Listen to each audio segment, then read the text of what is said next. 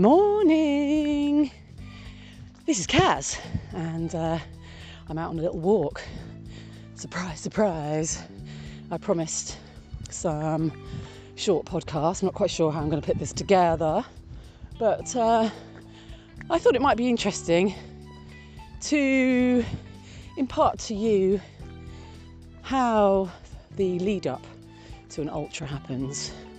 What's an ultra, you ask? Well, it's a walking event or a running event, and usually you can do either walk, jog or run, and the one I'm doing is 100k. This time around I'm doing it over 2 days, so the 10th and the 11th of July, which leaves me a few weeks, just under a few weeks, to get the last bit of training in for the big 2 days. Now, this was postponed from last year. This one is the Race to the Stones. So I'm walking from Lewknor in Oxfordshire to Avebury, to the Stones Avebury, hence the name Race to the Stones. And recently I haven't been training as much as I wanted to. Why? Mainly because lots of things have been happening. It was my birthday, and because it was also post-lockdown a little bit, so lots of things were happening. People got very excited, including myself, and I went out a bit, indulged a little bit too much, let's just say. And now I've kind of looked at the calendar in shock and thought, oh crikey, there's only 3 weeks left. And the last week, ideally, one should kind of taper off. You're not going to be walking 25k just before a day of walking 50k, or really any distance in that week really of any value, I guess. So the value in that week is to rest, get your kit ready, and I'm going to make sure that I check everything off my list, because when you enter one of these events, it makes sense to ensure that you have every single tiny little thing you need. Now, from experience, you really need to think and plan. So I have a spreadsheet.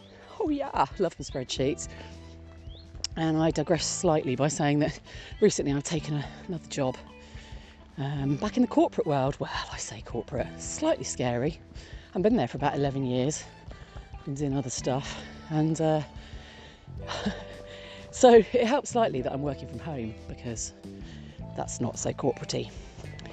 But I'm looking at spreadsheets all day long, so I've added a spreadsheet now for my walk, and it contains so many things, little things, down to lip salve and toothpicks and crazy stuff like that. Everything to keep you comfortable on these walks, and also things depending on the weather. So there's, the old sun cream and hat and sunglasses and da-di-da chargers and all sorts.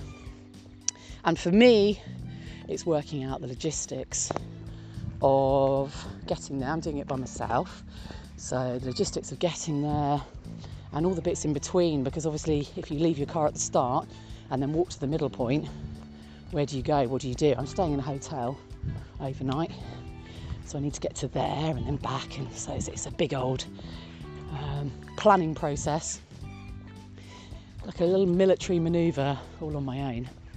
But today I'm off around the lake. I'm going around College Lake, and I've only got about an hour because I've got my kids' party this afternoon, so I've shoehorned in this hour. It was meant to be more, but I woke up in the night with a dodgy shoulder. I couldn't go back to sleep, so I didn't fall back to sleep actually until about 6:30. So then I woke up at 9:15, which is very respectable for a Saturday morning, but not if you want to get up and train before the day starts to unravel before you. So this lake is 2 miles round. I've been here before, I've talked about this lake. It's my favourite little place. It's very flat, so it's good for kind of banging out speed. So I'm just knocking out 4 miles before I have to get home. And what I'm aiming to do this week and last week is to keep my speed up. I'm trying to not fall below about 6 kilometres per hour. So I'm looking at my watch. And because it's very easy, you start to listen to stuff, little podcasts happening or some music, get lulled into possibly a whole kilometre per hour slower. So I'm trying to keep my pace up to keep my muscles nice and worked and to cushion my bones and all that kind of stuff that comes with building muscle. And also keeping my aerobic fitness up. It's taking some nice deep breaths and covering as much as I can mileage wise every day, really. And this is all about consistency. This is not about every day walking 30 miles. This is about going out. At the moment I'm going out twice a day. I'm going out in the morning, covering between about 1 and 2 miles before work, and then later on, and we've got the lovely light nights at the moment, haven't we? Oh, can you hear that bird? So later on I go out and try and do between 8 and 10 miles, something like that.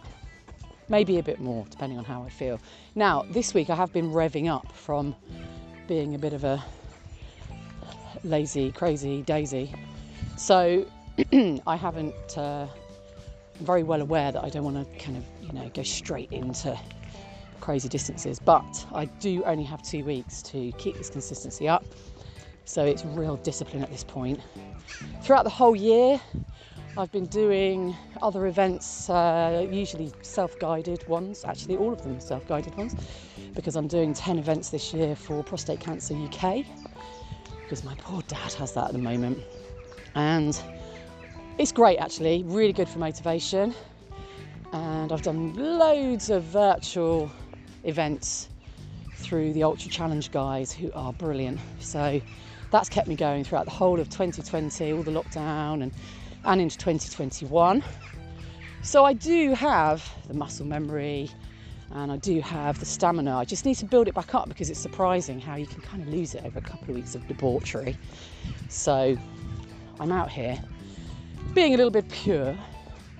I've canned the wine and I'm eating very, very well and very whole. What I mean by that, obviously, is no shizzle, nothing that is processed. I say nothing. I mean, come on, people. We're all going to have a little something every now and again. But on the whole, it's whole.